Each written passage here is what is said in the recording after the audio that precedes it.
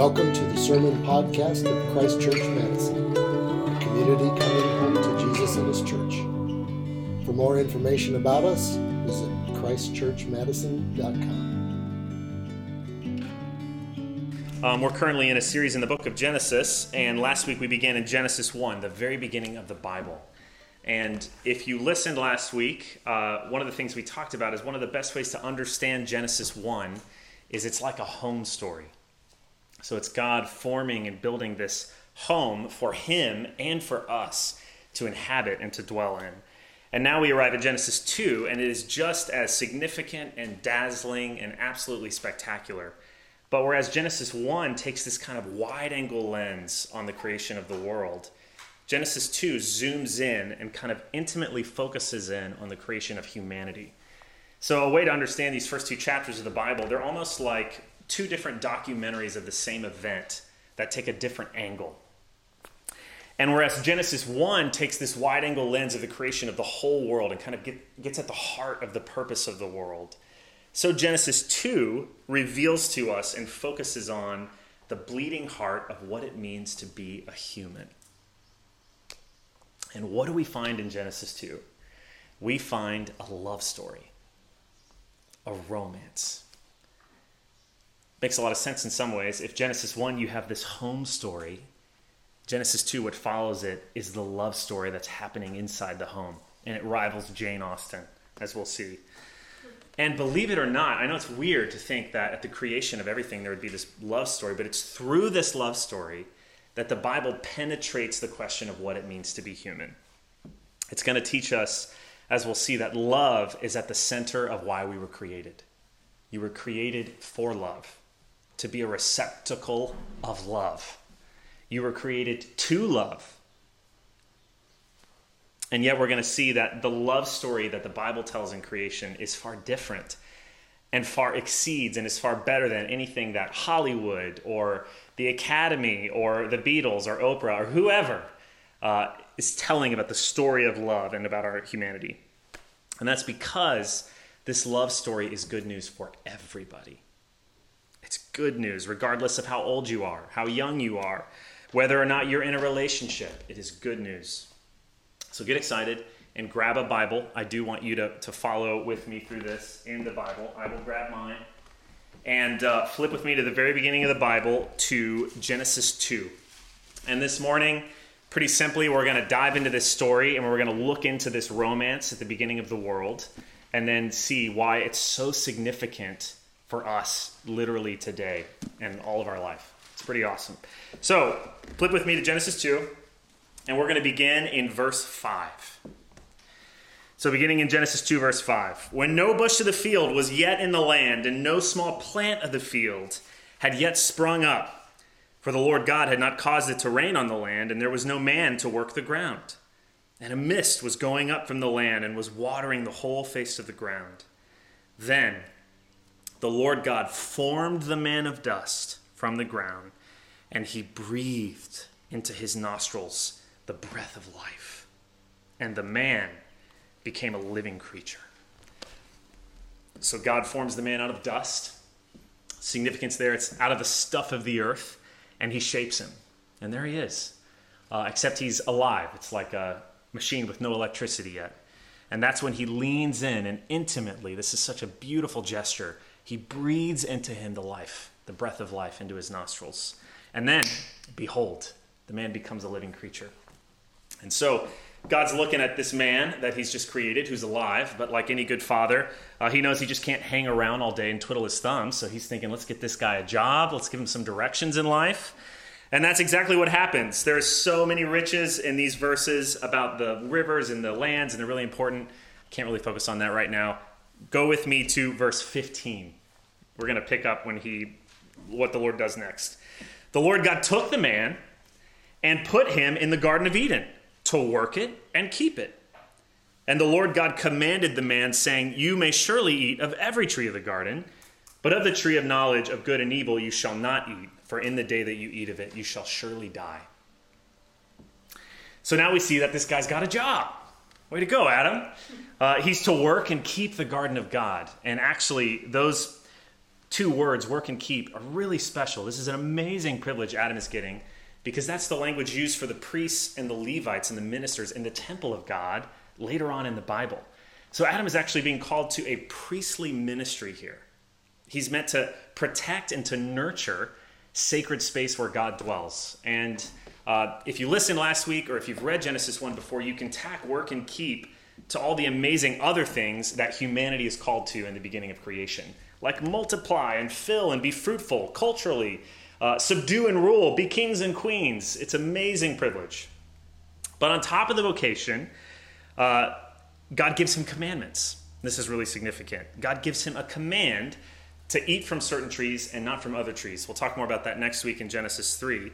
But for now, think of this like clear instructions in life, a clear direction on how to flourish in the world. So by verse 17, Adam is turning into this pretty respectable guy. He's alive. He's got a job. He's got some direction in life on things to do. Things are looking up. I mean, for many of us who are parents, today is Father's Day. Happy Father's Day to all the dads.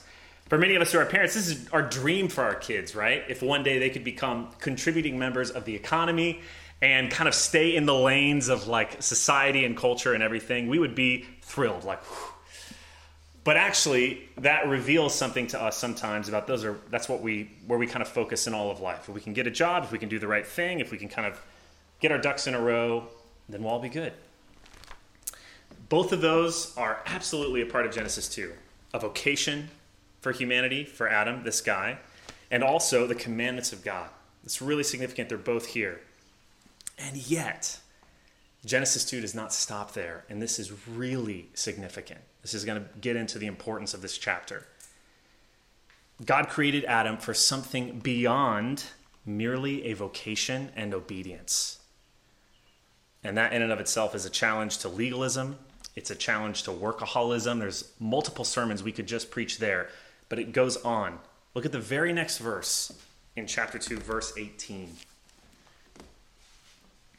Then the Lord God said, "It is not good that the man should be alone. I will make him a helper fit for him," or a helper corresponding to him. God looks at Adam, all respectable with his job and his directions in life, and he acknowledges that this man is incomplete. There's something that's not good. And God's choice of words there is very significant because after the creation of each day in Genesis 1, what does he say? It's good. It's good. And at the end of all Genesis 1, he says, it's very good. And yet here we have something that is not good. And what's not good? What's not good is that Adam is alone. He's alone. If you tried to pick up that Bible word alone and carry it, it would break your back. He's alone. He has no helper corresponding to him. What is God getting at here? Why does the Bible go to such lengths to point this out and say this is a problem? Well, look at verse 19. Let's see how the rest of the Bible explains it.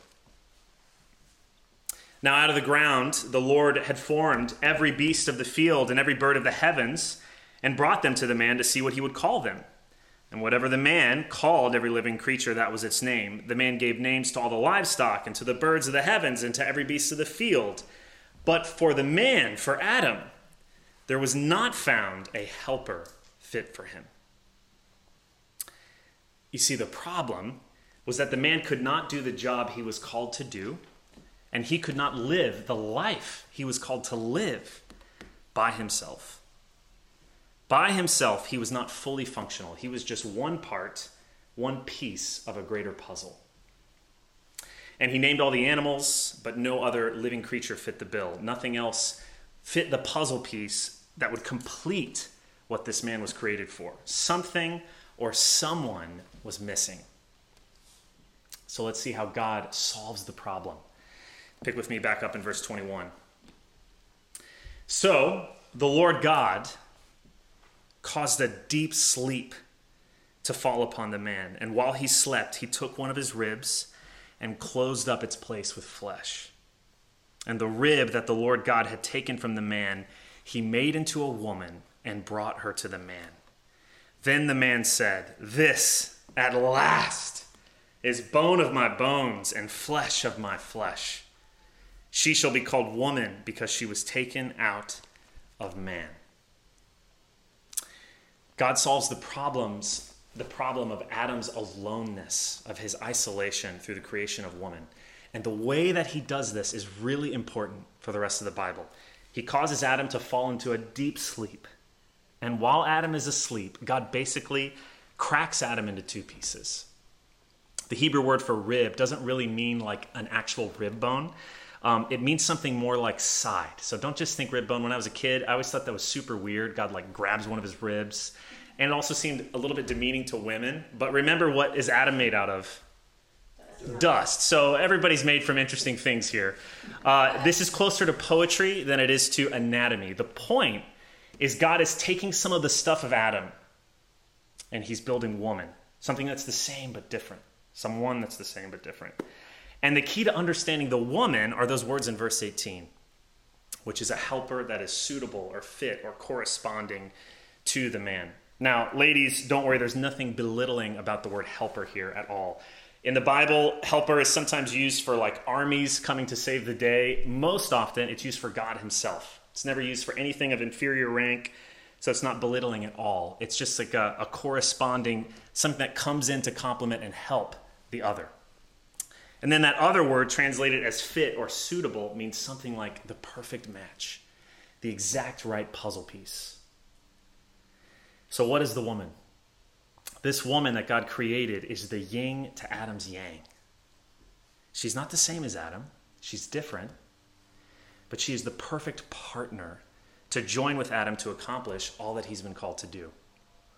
He could not do it alone. It was not good. He was only one piece of the whole. And woman completes the picture. Adam was like part of an electric circuit. She's the other charge that comes in and it goes and it lights up. Now, together, they can subdue and rule properly. Now, together, they can multiply and fill. Now, they can work and keep, like the Power Rangers, with their powers combined. This garden is going to blow up. So there's an extreme vocational, practicality to men and women and what happens when a man and a woman comes together. It's amazing. But woman has not just come to help Adam in his vocation in the practical sense. She's also created for something deeper. Some of you might be familiar with the modern movie version of Pride and Prejudice with Keira Knightley. There's a lot of debates around which is the best Pride and Prejudice. I won't get into that now. But if you've never seen it before, our church warden, Randy Berkey, watches it like every Friday night. And he would love to really explain and get you into the details of Pride and Prejudice. He wanted me to mention that before this sermon. Anyways, there's a scene at the end of that movie. It's one of the greatest love stories, Jane Austen's Pride and Prejudice. There's a scene at the end of that movie which all the tension and the pride and the prejudice that's in the movie and the relationships leads to this one moment where at the perfect sunrise of dawn, Keira Knightley has this gorgeous dress and she's walking through some wheat fields. And here comes Mr. Darcy, and he's got a really awesome puffy shirt on and big leather boots and those epic 18th century coats that have like 1,000 buttons.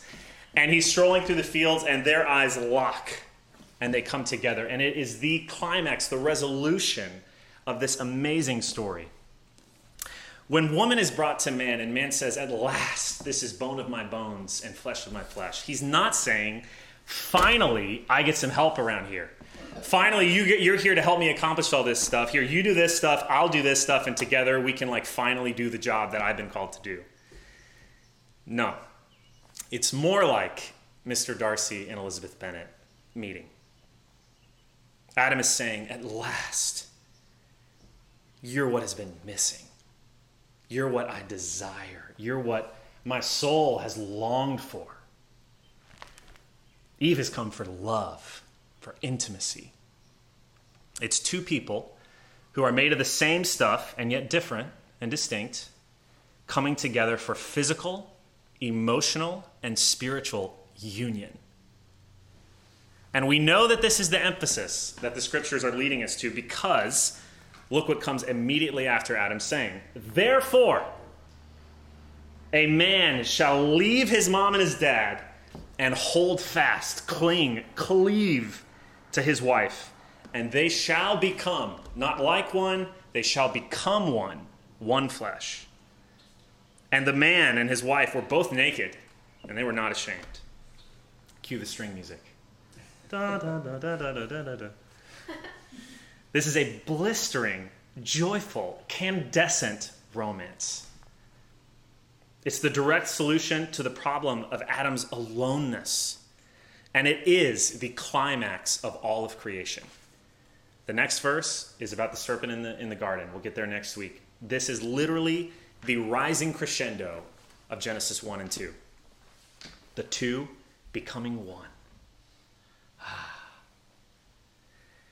What in the world? What do we do with this?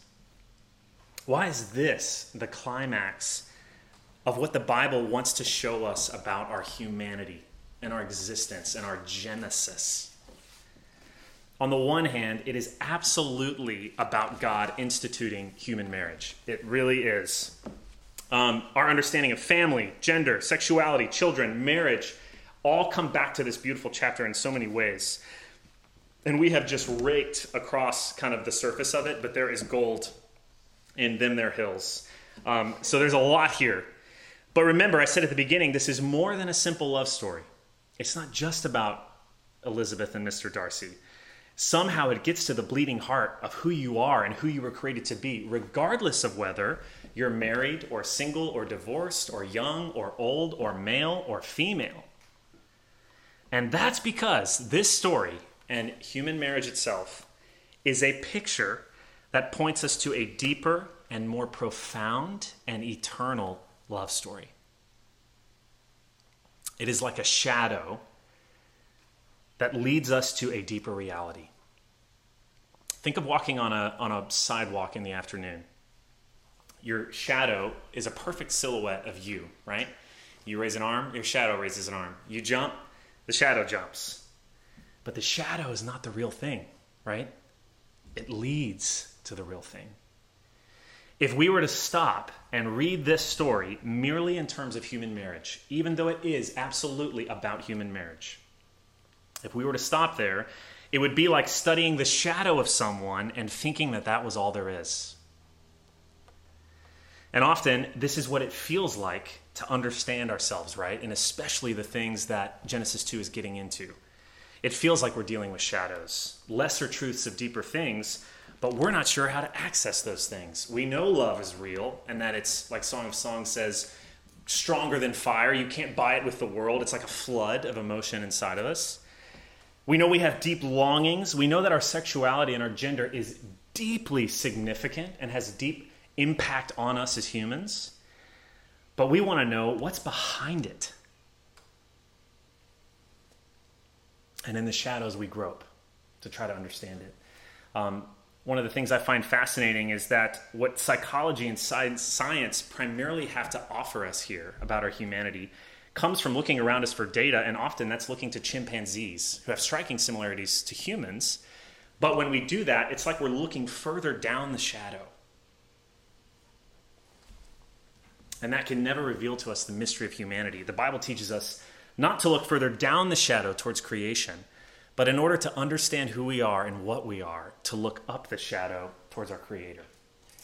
And what do we find when we follow the shadow of Genesis 2 to its deeper root? First of all, I don't have a ton of time to get into this today. It leads us to the triune God. And what do you know? God himself is multiple persons who are one, who have existed before the foundation of the world in love and in unity and diversity and in communion. Literally, the story of God himself, the life of God, is a love story. And therefore, Adam could never have fully borne the image of God by himself, because God's a community. He had to be with another. Adam had to be in love in order to image God. What? But it gets even better than that. And this is where it gets crazy. The Bible is really clear, and I hope this becomes clear over the next couple passages we read, that the marriage in Genesis 2, this picture here, leads us to a deeper love story besides Adam and Eve and besides the life of God himself. And in the end, it is a picture of God and us. It's about our love story with God. The great shock and surprise of Christianity is not that God just didn't create us with the capacity for love like him, but God created you to be in a communion of love with him. This is always the intention from the very beginning. In the Old Testament, God refers to the people of Israel as like his bride, like he's in a loving relationship. That word, which is so significant, that's translated as hold fast, therefore a man shall hold fast to his wife. Moses in Deuteronomy literally calls the people of Israel to do that to the Lord. Hold fast to the Lord. Hear, O Israel, the Lord our God is what? One. Therefore, love the Lord your God. So this was always God's intention. Not that we would just experience this type of candescent love with other people, but that we would have that with God. Maddie's going to lead us in a song in a second that says, the chorus is, I was made by you, I was made for you, and I am unfulfilled without true communion, full communion. Nothing could be more true about this passage and what it reveals to us. So that's amazing. And yet, we have to talk about this. We talked about this last week too. But we have to say that often when we hear all this, there's a part of us, maybe you're feeling this, that leaps. That's like, yes, I am created for that. I am created to love and be in this. But there's another part of you that might more fully identify with the problem of Adam's aloneness. So you hear God say, it's not good for man to be alone, and you think, that's me. I'm not Adam and Eve living happily ever after. I feel like I'm more in the alone stage. And by the way, you could feel this way whether you are married or not. You feel like you're still in the shadows, that you were born to have desires which are unmet. This is because in our sin and brokenness, unity becomes disunity. Love becomes hate. Communion with God becomes twisted. And this is exactly what we see happen as Genesis is going to go on. Adam and Eve are isolated. They're divided from God because of their sin. Even their own relationship becomes not a picture of communion, it becomes this battlefield, the relation between husband and wife.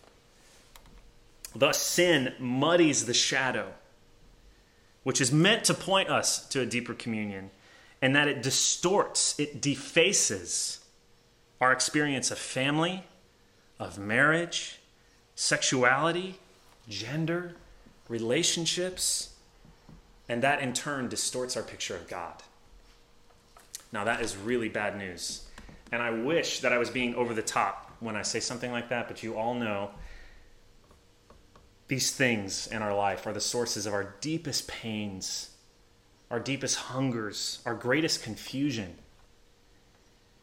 And that is because those things are the bleeding heart of our humanity. Those are the places which most fully God created in us to lead and point to this deeper divine romance that we were meant to be a part of. And because of that, the enemy attacks them. And sin distorts it and twists it and confuses it. And because of that, we end up back at the same place like Adam before Eve. Alone is the experience. Alone. That's bad news. But we talk a lot about the gospel, which means good news. And the gospel is that God decided not to leave us alone. Just as he saw Adam being alone in his isolation and said, this is not good, and brought forth Eve, and he brought forth that unity to be the climax of creation in Genesis 2, so God sees us, God sees you in your isolation and your aloneness. And he seeks to reconcile all things to himself through his Son, Jesus Christ. Jesus was born of dust, the stuff of the earth. He was born of Mary. And yet he was full of the breath of God, right? The Spirit of the Lord was upon him. And the New Testament gives two really interesting names to Jesus. One is the new Adam, like a new version of the same dude. And the other, which even Jesus uses for himself, is the bridegroom. And guess where Jesus performed his first miracle? At a wedding. The place he decides to come onto the scene and declare what he's all about is at this party. It's a wedding. And the wedding feast is getting super lame if you're familiar with the wedding at Cana, because they're running out of wine. And then, like a groomsman that like dances to get everybody back in the wedding, Jesus makes the party awesome again. And he does this by turning all the water into wine. That's like the best wine. He transforms it. And at the party, he says this fascinating thing. He says, "My time has not yet come." Which is basically him saying, I'm not the groom today, but one day I'm going to be the groom.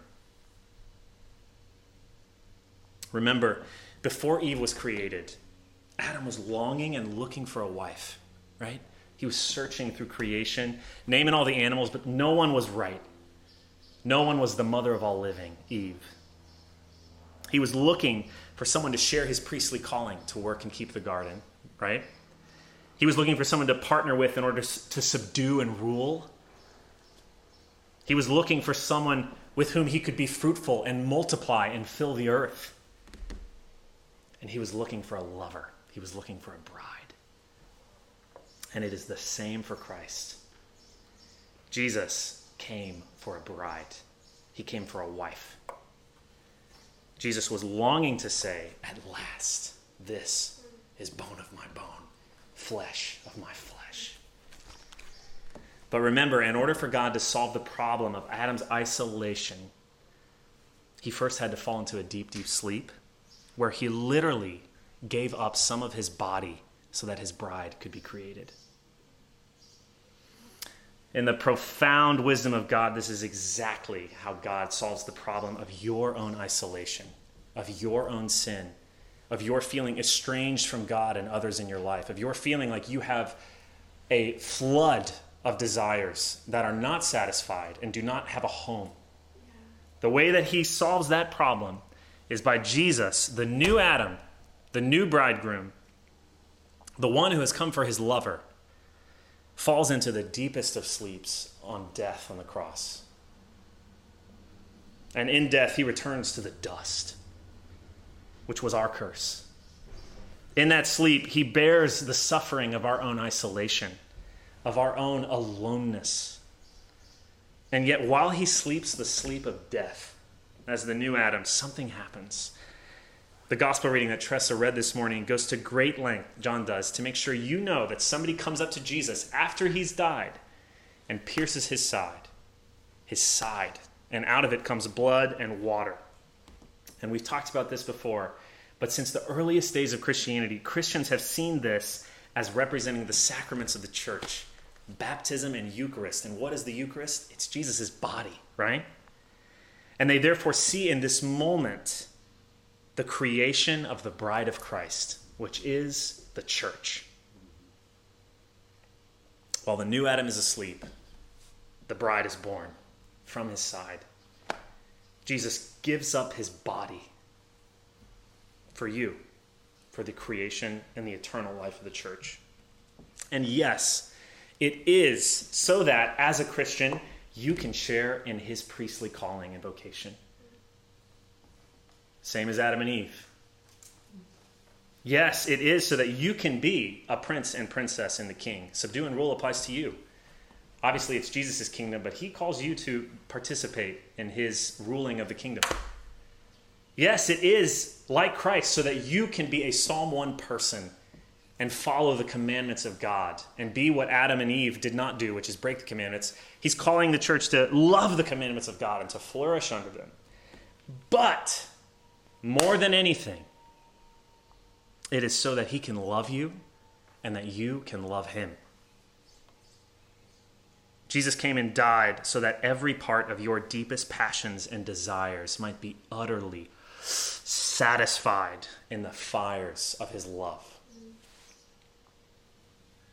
That our Creator God might utterly unite himself to all things at the end of creation. And that is exactly what happens in the Bible. The reading that Dan read, at the end of all things, the two become one. God and his people come together and they consummate their relationship. This is why Paul says in Ephesians 5 that the mystery of marriage is profound, in that it refers to Christ in the church. And that means, here's the penny dropping out of all of this. That means that Genesis 2:24, therefore a man shall leave his father and his mother, and the two shall become one flesh. That is about you and Jesus. For those of you who are married, no one will be given or received in marriage in heaven. Your marriage will end, but your participation in the marriage between Jesus and his church is eternal. That's the one that lasts. For those of you who are single, our theology of singleness is immense and profound. And the Bible says that in all actuality, you are betrothed. You're a part of this marriage.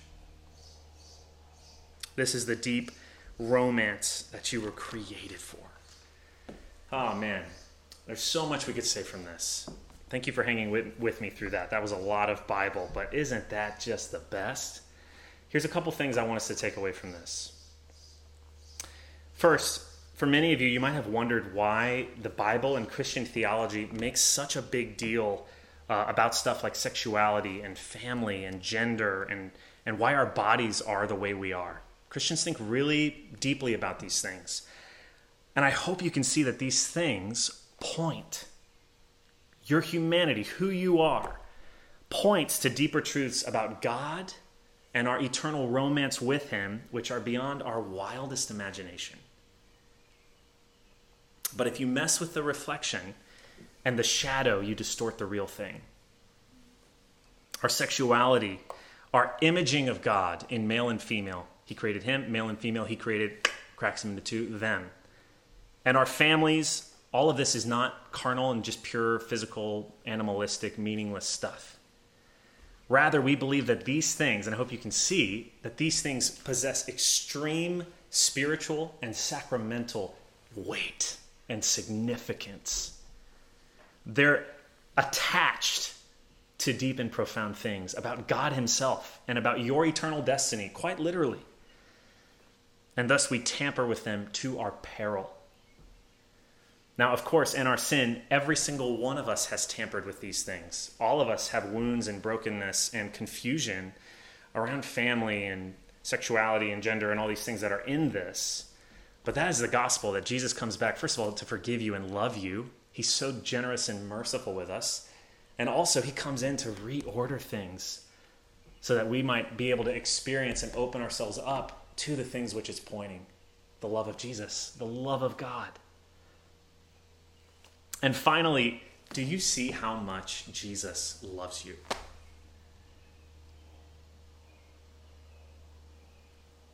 It is absolutely true to say that Jesus sees you and says, at last, this is bone of my bone, flesh of my flesh. He suffered and died for you so you could be born again. He gave up his body for you. That's why we celebrate the Eucharist every week and remind ourselves, I'm alive because of this man's death. So that you could become one with him, so that you could feel his love for you. If you're not in a relationship with him, if you're watching this and you've never tasted the love of God, and you're like, there's no way God could love me like that. I'm not that lovely. Open yourself up to him. Turn from your ways, Jesus would always say. Turn from your sin and believe in the gospel. Lay hold of it by faith. Open yourself, open your heart up and ask Jesus, Jesus, I do want to come to you and have my life reordered by you. Experience your love and become one with you. He is what you want, and there is no communion, there's no completeness apart from his love. Hallelujah. In the name of the Father, and the Son, and the Holy Spirit. Amen.